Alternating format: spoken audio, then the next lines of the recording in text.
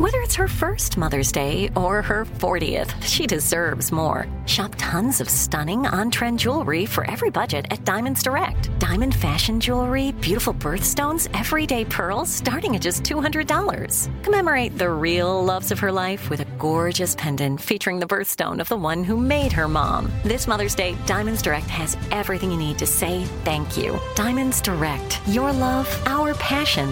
Online at diamondsdirect.com.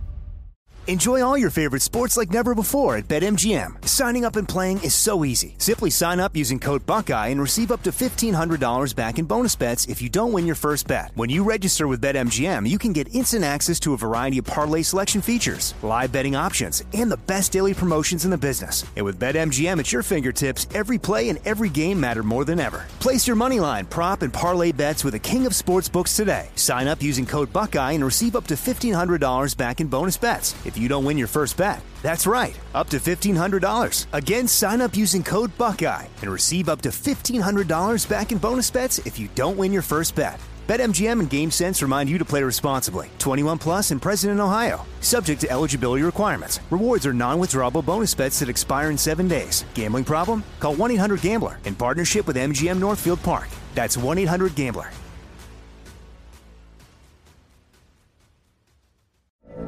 From BBC Radio 4, Britain's biggest paranormal podcast is going on a road trip.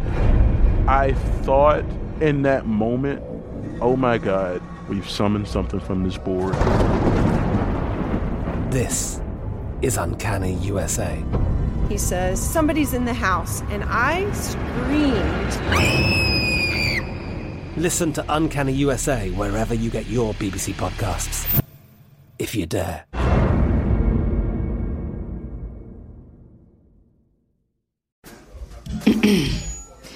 AT&T connects an ode to podcasts.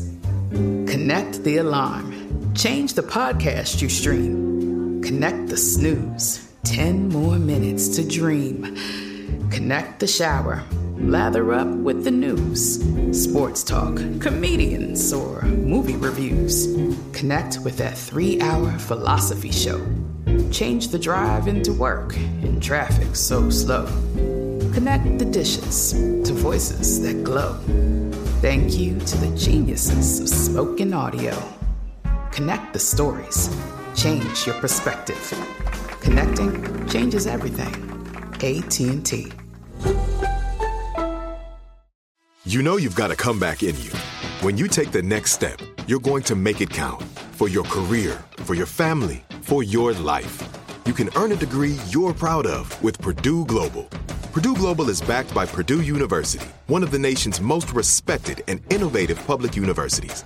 This is your chance. This is your opportunity. This is your comeback. Purdue Global, Purdue's online university for working adults. Start your comeback today at purdueglobal.edu.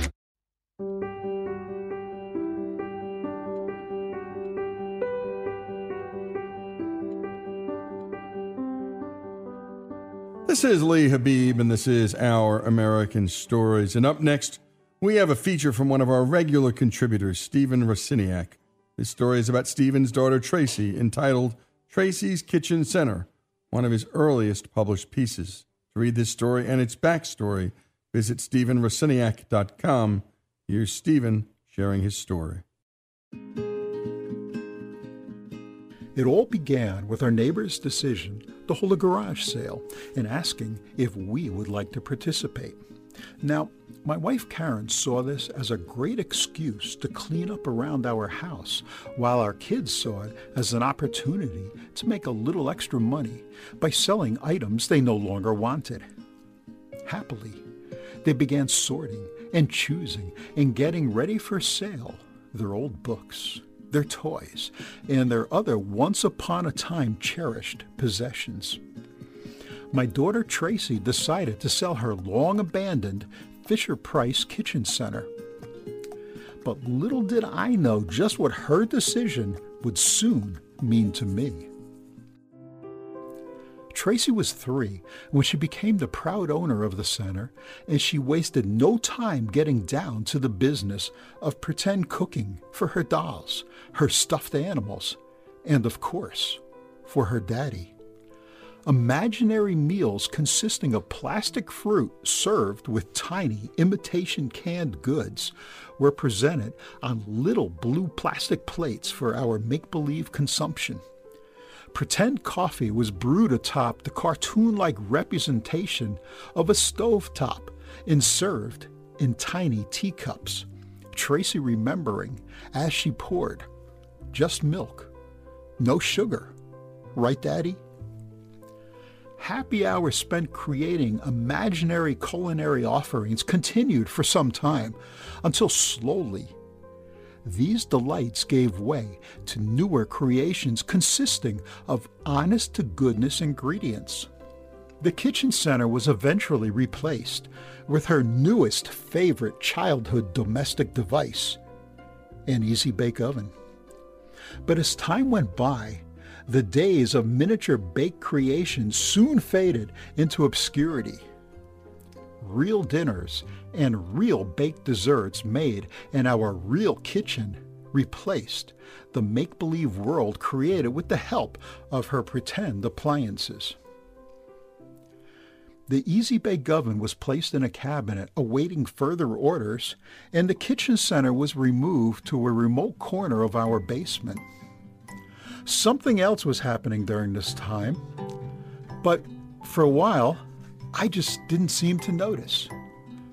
My little culinary creator was growing up right before my eyes. And the thing is, I never saw it coming. When the 2-day garage sale was over, the unsold, unwanted items were gathered up and deposited curbside as trash. That night, one by one, these pieces were scooped up, and by morning, all that remained was the kitchen center. Now, Tracy viewed its rejection with a nonchalant, "Oh well," but I took it far more personal. How could I have been so insensitive as to toss out such an important piece of my daughter's childhood?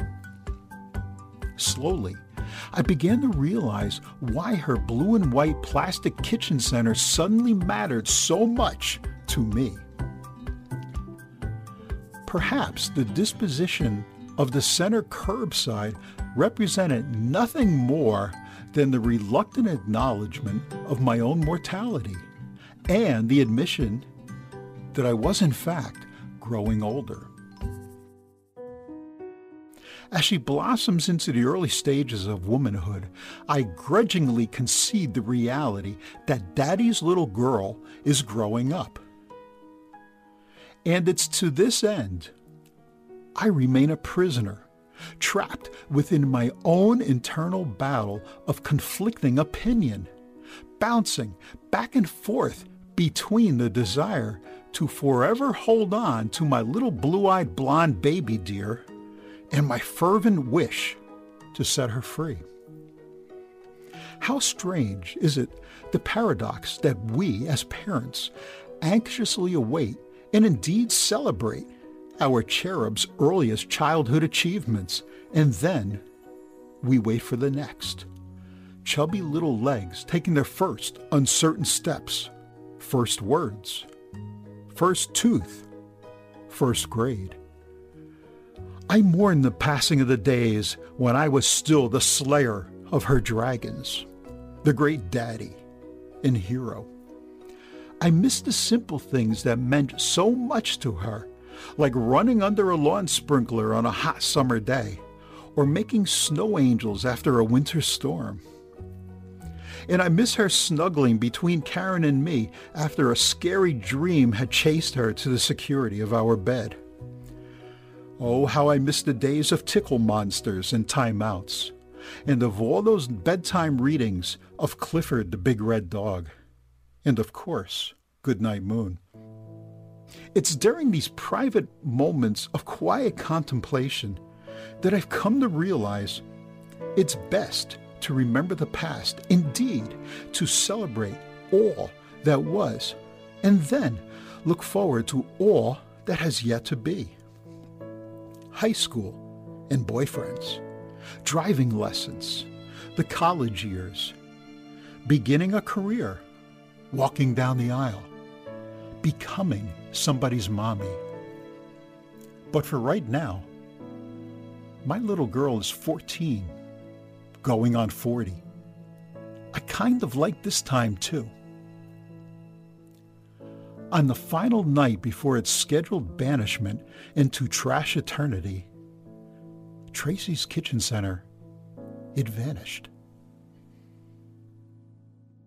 Another beautifully performed piece by Stephen Raciniak, and special thanks to Faith for doing such a great job on the production. Tracy's Kitchen Center, here on Our American Story.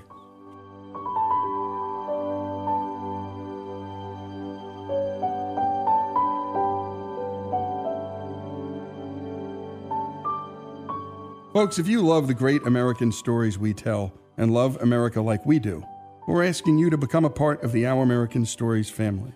If you agree that America is a good and great country, please make a donation. A monthly gift of $17.76 is fast becoming a favorite option for supporters.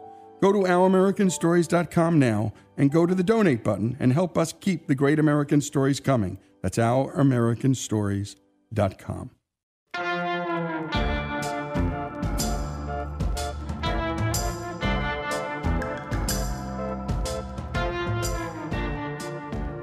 This is Lee Habib, and this is Our American Stories, and we tell a lot of stories about our nation's past.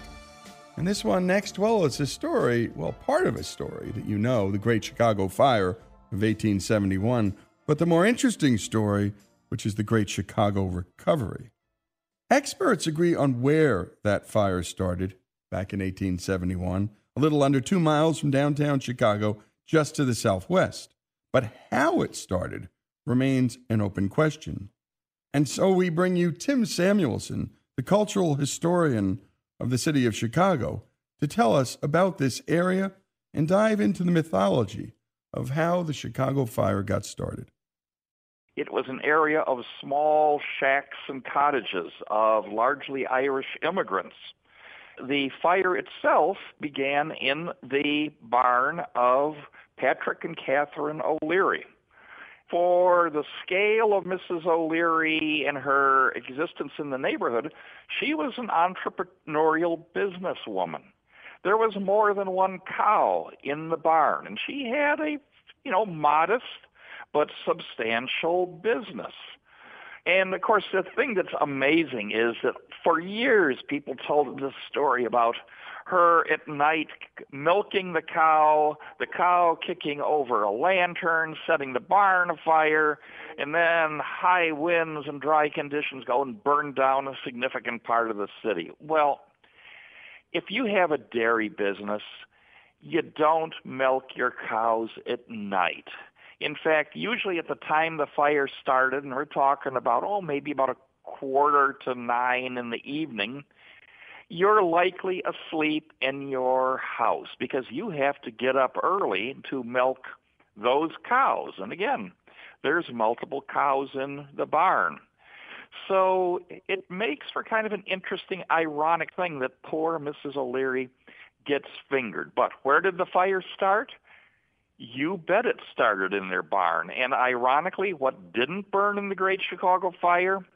The O'Leary's house. It made it through just fine. But the fire took off on a path that would go to the northeast, jumps the Chicago River, headed right for downtown Chicago, which was a fairly built-up metropolis by 1871 with substantial buildings built out of stone, brick, and iron fronts.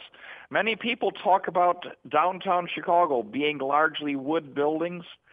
That's another myth that kind of needs to get solved. The buildings of Chicago were of size and substantial architectural character and quality comparable to other cities of that era.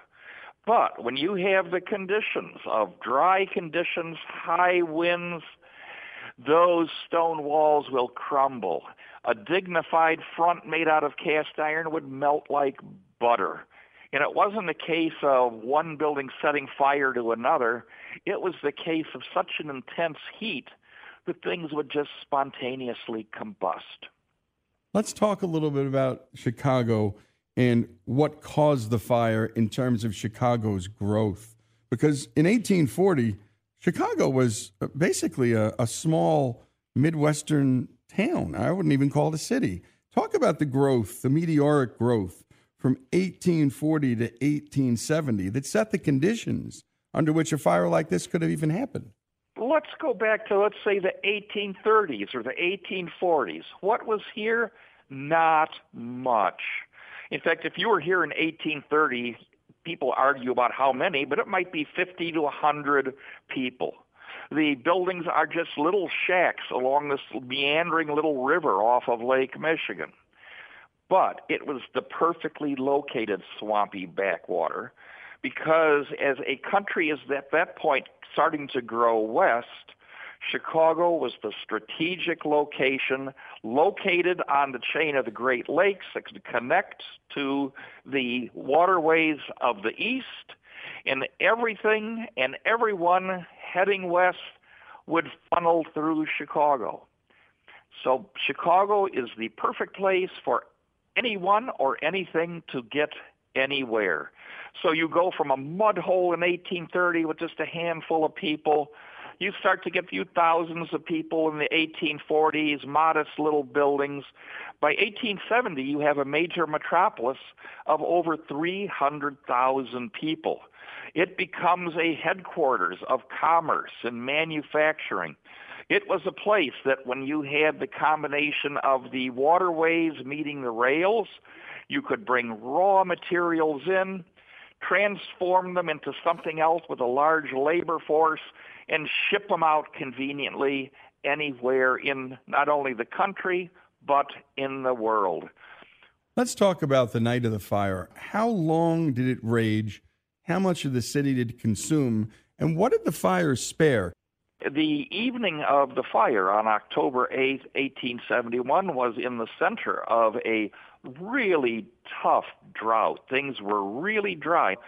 So the fire does break out in the barn of the O'Leary family. There is some bungling on the part of how the fire was reported that delayed firefighters in getting to the fire to extinguish it. However, the conditions were such that with the wood buildings that surrounded the O'Leary barn, the high winds and the dry conditions, it's probably can be said that the fire was almost unstoppable from the start.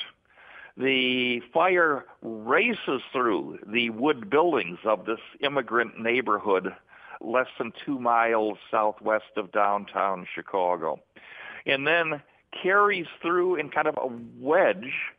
And, well, the fire didn't destroy the whole city, but it took out its whole central business district heart. The imposing stone, iron, and brick buildings of down Chicago were totally consumed. There were wood details in downtown Chicago in terms of like ornamental mansard roofs, wood paving blocks, but for the most part, the buildings were fairly substantial. But the interiors are largely made out of wood. The total heat totally combusts them.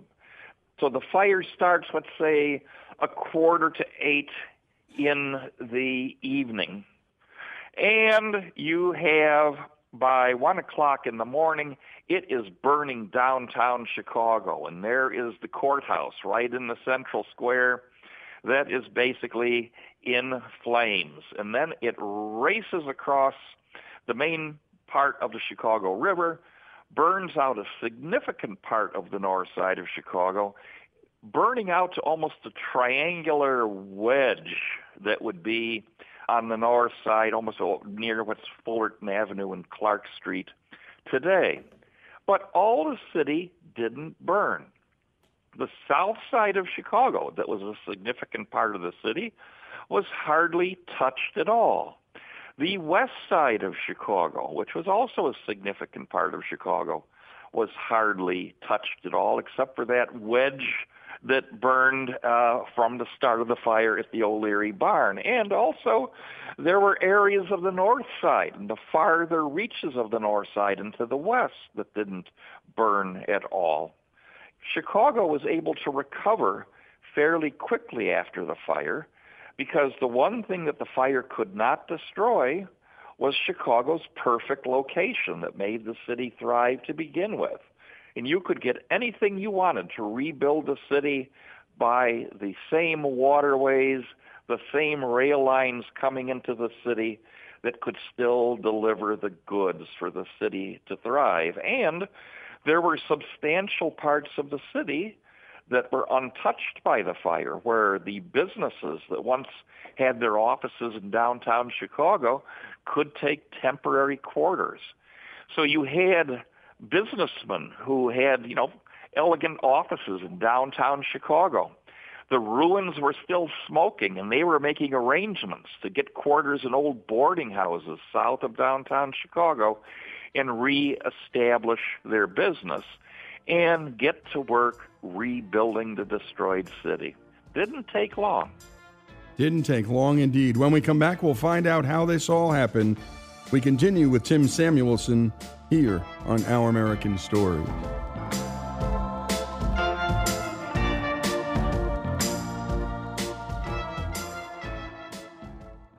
Enjoy all your favorite sports like never before at BetMGM. Signing up and playing is so easy. Simply sign up using code Buckeye and receive up to $1,500 back in bonus bets if you don't win your first bet. When you register with BetMGM, you can get instant access to a variety of parlay selection features, live betting options, and the best daily promotions in the business. And with BetMGM at your fingertips, every play and every game matter more than ever. Place your moneyline, prop, and parlay bets with the king of sportsbooks today. Sign up using code Buckeye and receive up to $1,500 back in bonus bets if you don't win your first bet. That's right, up to $1,500. Again, sign up using code Buckeye and receive up to $1,500 back in bonus bets if you don't win your first bet. BetMGM and GameSense remind you to play responsibly. 21 plus and present in Ohio. Subject to eligibility requirements. Rewards are non-withdrawable bonus bets that expire in 7 days. Gambling problem? Call 1-800-GAMBLER in partnership with MGM Northfield Park. That's 1-800-GAMBLER.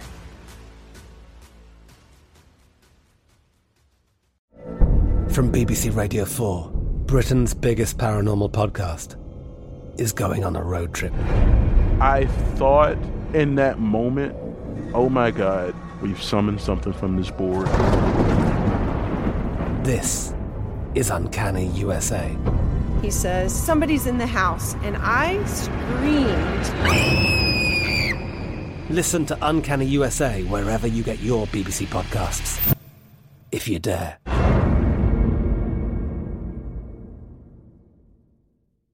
Whether you're a savvy spender maximizing your savings with cashback rewards, a thrifty rate watcher seeking the lowest interest, or a travel enthusiast looking for extraordinary perks, Kemba Financial Credit Union has a visa to complement your lifestyle and unique needs. Apply today at Kemba.org to unlock a limited-time 2% cash back on purchases and pay 0% interest on balance transfers for an entire year with a new visa from Kemba. You deserve a card that works for you. Restrictions apply. Offer ends June 30th, 2024.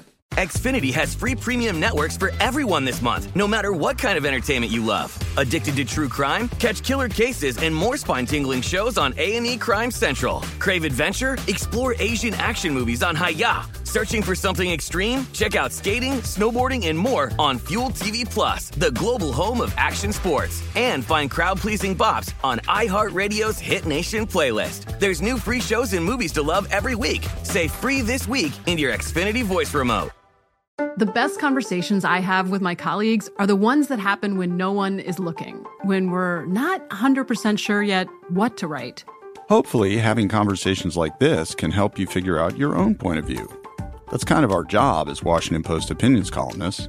I'm Charles Lane, Deputy Opinion Editor.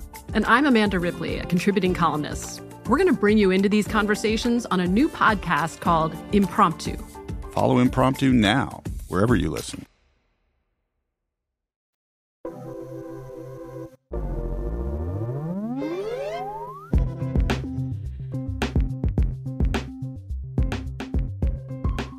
And we continue here with Our American Stories and the story of the Great Chicago Fire and, more importantly, the Great Chicago Recovery. And we're talking to cultural historian and the guy who knows just about all there is to know about Chicago, Tim Samuelson. Let's talk about the damage caused by the fire and the extraordinary recovery. We had 100,000 people who were homeless, 17,000 buildings were destroyed, and 300 people were killed. Tim, how did the people of Chicago, their spirit, play into this city's recovery? I can let you in on a little secret about Chicago that's not often talked about, and it's something that I think is a matter of pride, is that for all of its growth and prosperity, Chicago is still a tough little can-do Midwestern town in spirit. And so people who came to Chicago came here with the idea of making a buck. The people who came to Chicago in its early growth were the outsiders who didn't fit in to old established societies. So Chicago quickly became a place that was like undaunted by any kind of challenge that you could imagine. They could build anything, and there was the incentive to do it. There was nobody to tell you not to try a new way of doing things. And what wound up happening is these new way of doing things that sometimes the people out east kind of laughed and sneered at wound up changing the standard way people did things. So this was an innovative hub. So now you've got the central part of the city, a smoking ruin, a large part of the north side, people homeless. People just rolled up their sleeves and got together and worked to build things as quickly as possible. One of the first buildings built in the downtown area, and the downtown was still smoking and rubble, is William Kerfoot, who was a real estate man, builds a wooden shack, which he called the first building in the burned district. And he had a sign on it, hand-painted, that said, "All gone but wife, children, and energy." That's the Chicago spirit. And it wasn't long before, even into early 1872, and just months after the fire, new buildings were rising that replaced the old ones. Ironically, the size and the scale of those buildings wasn't that much different from the ones that were there before. But then there's an unusual phenomena. Now, people came for the new opportunities after the fire. Chicago grew in a scale like it had never before. The downtown area, which was largely confined into a small geographic area defined by the features that gave Chicago growth, the lake on one side, the river on two sides, rail yards to the south, didn't give a lot of room for development of new office space. Many cities can grow sideways. Chicago couldn't do that. The downtown, after the fire, was built up with all these elegant 4- and 5-story buildings. They didn't have elevators for the most part. But Chicago was proud of these wonderful Second Empire stone fronts. Chicago was reborn. They would talk glowingly of these new buildings that arose in 1872, 1873. There was even a big depression, and they kept on building. But by the 1880s, these same buildings that Chicago was so proud of as a symbol of an all-new city were too small for all the businesses that wanted to be there. These same buildings were being knocked down within 15 years. 15-year-old buildings were being called old and obsolete. And these innovative Chicagoans raided the toolbox of the Industrial Revolution, goaded by the real estate people and the landowners to make buildings taller, in taking things like metal framing, perfecting elevators into these amazing high-speed vehicles of vertical traffic. Chicago creates the skyscraper. The first skyscrapers arise in the mid-1880s on the site of buildings that only 15 years before people were saying were so wonderful and modern. So the fire actually set in motion a series of chain reactions that made Chicago not only rebuilt, but even regenerate itself over and over again to make it the city that it is today. And indeed, the population in 1871 was 300,000. It jumped to 500,000 in 1880. And by 1890, it had catapulted past the 1 million mark, a triple increase from the Great Chicago Fire. It's unimaginable today, Tim, that something like this could be done. Nobody could believe the growth of the city, and the old cities of the East shook their heads in disbelief. In fact, they would kind of look how to disparage the city as some kind of, and looked at things like its architecture as some kind of raw, crude kind of work. It was often a simplified architecture that was very direct in expression of materials. Well, this is the birth of modern architecture. It was happening here. The birth of the skyscraper happened here. It didn't happen out east where cities could grow sideways. And in population, Chicago not only grew in terms of people arriving in Chicago after the fire, but it began in the 1880s to aggressively annex adjoining towns, making that part of Chicago itself. So you have this behemoth of a city in terms of population and growing geographic size by 1890. And much to the surprise and perhaps anger of the old established cities of the East, when it was decided to have a World's Exposition on the event of the 400th anniversary of Columbus's landing in the Americas, cities out east thought they had it buttoned up. Who got it? Chicago. And the World's Columbian Exposition showed Chicago not only as a city that had suddenly grown up in a place of smokestacks and stockyards, but a city of culture and achievement that was there before the world. Indeed, the Chicago School of Architecture and so much more in art and music. I want to read one thing to you, a final point, and get your reaction. It is from British novelist and journalist Mary Ann Hardy, and she was an international writer who wrote about the recovery. We expected to find traces of ugliness and deformity everywhere, crippled buildings and lame, limping streets, running along forlorn, crooked conditions, waiting for a time to restore their vigor and build up their beauty anew. But phoenix-like, the city has risen from the ashes, grander and statelier than ever. Talk about that. It's absolutely true that Chicago had reinvented itself, and it's unusual to have the center of a large metropolis suddenly built anew from scratch all at once. A typical downtown of an American city would consist of buildings of different scale and quality from a long timeline of their history. Here was something that not only is rising from the ashes all at once, new and modern, but the matter of pride. And they were trying to show the world that it was indestructible, that there was a quality to these buildings. And so you looked at it, it wasn't just some place built out of necessity or makeshift quarters. These were elegant, modern buildings, and it occupied the whole of downtown and also of the areas that were in the path of the fire.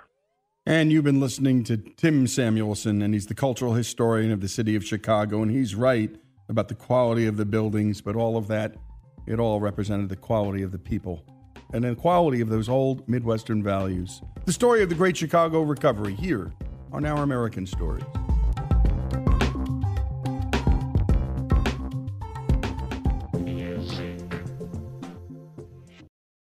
Enjoy all your favorite sports like never before at BetMGM. Signing up and playing is so easy. Simply sign up using code Buckeye and receive up to $1,500 back in bonus bets if you don't win your first bet. When you register with BetMGM, you can get instant access to a variety of parlay selection features, live betting options, and the best daily promotions in the business. And with BetMGM at your fingertips, every play and every game matter more than ever. Place your moneyline, prop, and parlay bets with the king of sportsbooks today. Sign up using code Buckeye and receive up to $1,500 back in bonus bets if you don't win your first bet. That's right, up to $1,500. Again, sign up using code Buckeye and receive up to $1,500 back in bonus bets if you don't win your first bet. BetMGM and GameSense remind you to play responsibly. 21 plus and present in Ohio. Subject to eligibility requirements. Rewards are non-withdrawable bonus bets that expire in 7 days. Gambling problem? Call 1-800-GAMBLER in partnership with MGM Northfield Park. That's 1-800-GAMBLER.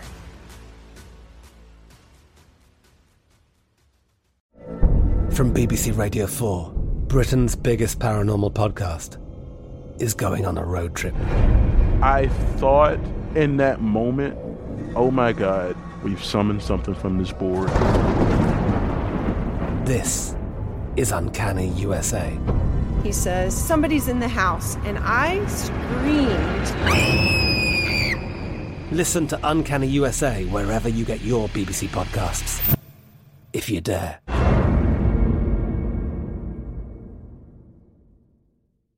Whether you're a savvy spender maximizing your savings with cashback rewards, a thrifty rate watcher seeking the lowest interest, or a travel enthusiast looking for extraordinary perks, Kemba Financial Credit Union has a visa to complement your lifestyle and unique needs. Apply today at Kemba.org to unlock a limited-time 2% cash back on purchases and pay 0% interest on balance transfers for an entire year with a new visa from Kemba. You deserve a card that works for you. Restrictions apply. Offer ends June 30th, 2024.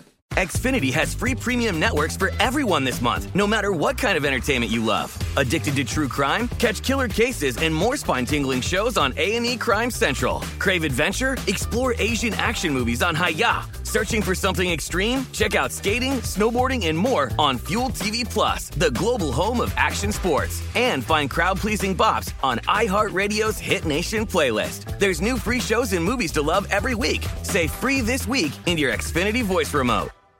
The best conversations I have with my colleagues are the ones that happen when no one is looking, when we're not 100% sure yet what to write. Hopefully, having conversations like this can help you figure out your own point of view. That's kind of our job as Washington Post opinions columnists. I'm Charles Lane, Deputy Opinion Editor. And I'm Amanda Ripley, a contributing columnist. We're going to bring you into these conversations on a new podcast called Impromptu. Follow Impromptu now, wherever you listen.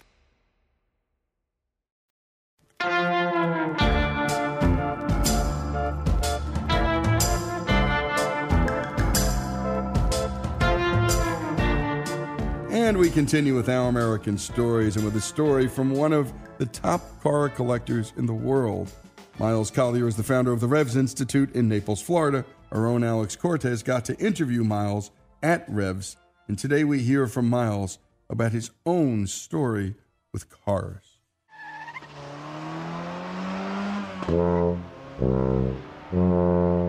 The only thing I will say about my racing career is that years later, I was accosted by a representative of the ASPCA, which is the American Society for the Prevention of Cruelty to Automobiles, and they suggested that I probably shouldn't be driving anymore. I thought that was cruelty of animals. It's cruelty of automobiles. You don't know the ASPCA? They lurk around racetracks, and then they find you doing mean things to your car. They say, "Stop that, son. You ought to be on the beach." I'm totally and completely facetious. The point being that I am not the embodiment of Tazio Nuvolari. Not that I was terrible. I wasn't terrible, but I just drifted away from it. My high point was I was awarded the first SVRA Driver of the Year award. So even the blind pig eventually finds the corn. The thing about cars is that they have the unique property of reaching out and grabbing the susceptible person by the throat. The point being, a sociology researcher whose materials I read basically said cars pick the people that are interested in them, not the other way around. And that's not necessarily true of golf or fly fishing or flying model airplanes or any of these other things. Cars have this property where analogously we think of wind in the whittles. Remember how Mr. Toad, the first time he saw a car, all of a sudden his eyes started rotating in his head, and all he could say was poop, poop, or whatever it was, and he was just completely blown away by the automobile. Well, that is literally how automobiles attract their following. So what was my St. Paul on the road to Damascus event? Well, all I can say is my dad was a racer back in the day. Sadly, he died in 1954.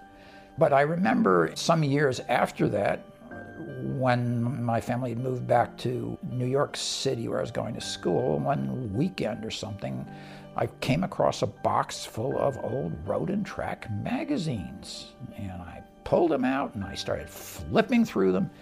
And I can recall even now, there's one article on a Jowett Jupiter. Now there's a terrifying confection. A Jowett Jupiter is a particularly nasty English confection with a 4-cylinder water-cooled, horizontally opposed front engine. And the Jowett mark was prevalent in, its last gasps were prevalent in the UK in the 1950s. And their high-performance sports car version was the Jowett Jupiter. And some small voice in the back of my head said, now it's time to get interested in cars, and never look back. So, long roundabout way of saying that cars reached out and grabbed me. They did it through the medium of magazines.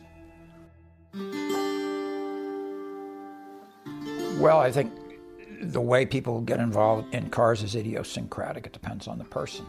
And as a former girlfriend of mine said, Miles, you can over-intellectualize anything. That was a relationship that was not going anywhere. I can over-intellectualize anything. So I got interested in cars, first of all, because of their obvious glamour, romance, attractiveness, all the things that everybody loves about cars. And then the more interesting thing to me was the context and the connections. So context and connections, which I have been able to push to the extent of what you see today, where we have one of the world's great library collections and one of the world's great car collections and all kinds of things that combined together allow us to really understand the automobile as a human and social and cultural phenomenon, which is where I'm particularly interested, and that's why I have ended up writing a book called The Archaeological Automobile. But the point is, the archaeological automobile is essentially about thinking about the automobile as material culture. Material culture are the things that mankind produces in ordinary life and ordinary use.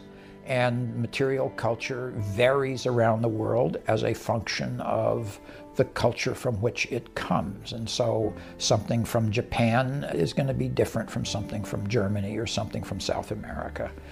But it is basically the material remnants that we leave behind as our species travels through time. The automobile is completely underrepresented in the academy. It is completely underrepresented among our normal cultural institutions for reasons that absolutely no one I've been able to find can articulate. The automobile is just something that nobody wants to talk about. You know, I did an enormous amount of reading for my book, and the gist of academic commentators who comment about the automobile, and they're few and far between, is that we find it inexplicable. Normally, the amount of published materials roughly is congruent with the importance of the thing being written about. This is not true of the automobile. It is enormously important, and nobody writes about it. In fact, it's generally viewed as one of those subjects. It's a third rail of the academy. Okay, you write about automobiles, you're immediately suspect. You know, I guess I would say the problem with the automobile is it's way too stimulating, it's way too interesting, it's way too charming, it's way too engaging, and therefore it can't be serious. So, you know, we can talk about the evolving morphology of Barbie dolls over time and the self-perception of women as a, sociological paper, but we cannot talk about the automobile in any way, means, or form. And now, it's changing a little, and there are some academicians out there. I mentioned Dale Danifer, who did sociologic research on how do car enthusiasts become car enthusiasts. There are people, academicians who are writing about the influence of the automobile on society in various ways, but generally the focus is on the automobile as a social change agent, because that lets you deal with the automobile in the abstract. It's a social change agent. We don't need to get into it anymore. Okay, so now we can talk about society and how society changes with this amorphous, undefined thing, automobile social change agent. See what I'm saying? No picture of the automobile is created there, no analysis of the automobile exists. We just talk about its influence. So that seems to be relatively safe. If you start talking about the automobile as material culture, boy, are you in trouble. Because that's where, everything suspect happens. So naturally, my book's about the automobile as a material culture. And it's a hugely important piece of our material culture. The thing we need to remember about the automobile, and much other material culture is the same way, is that it has a function, it has a nominal function, and the automobile's nominal function is personal mobility and mobility of goods. But it has other functions that are implicit, and one of them is social signaling. Human beings have evolved over millions of years to be sensitive to other human beings across vectors of power, status, and wealth. People are social animals. You stick them all in a room, they immediately want to know what's the pecking order here. And we have a zillion signaling modes to do that, so that it becomes a natural and easy things to do. And it's everything from fashion. Okay, you can have a $150 suit from Walmart, or you can have totally custom silk blend, blah blah blah, and you can tell the difference. So it's clothes, it's houses, it's furnishings, it's all of those kinds of things. And one of the most effective has always been transportation. So the man on the horse was always in a superior position to all the peasants that were standing around pulling on their forelocks and making nice noises to him. The glittering carriage with a perfectly matched pair and a coachman and a footman, pretty much let everybody know where you stood. The automobile did the same thing. It does it to the same thing today, right? You see some beat-up Toyota Hilux with a bunch of garden equipment in the bed of the thing. It's like, oh, okay, I kind of know what the story is there. And it's next to, some Porsche 918 hypercar, right? It's like, okay, if that's not social signaling, I don't know what is. I mean, people say, oh, no, that's a terrible thing. I got news for you. I don't care if it's terrible or not terrible. We have evolved that way. Genetically, we are sensitive to status and power and wealth, because evidently it worked over tens of thousands of years. So whether it should be or it could, forget that. I mean, that's a mug's game to play. And you've been listening to Miles Collier, the founder of America's best car museum, the Revs Institute. A special thanks to Alex and to Robbie for bringing us this piece. Miles Collier's story here on Our American Story.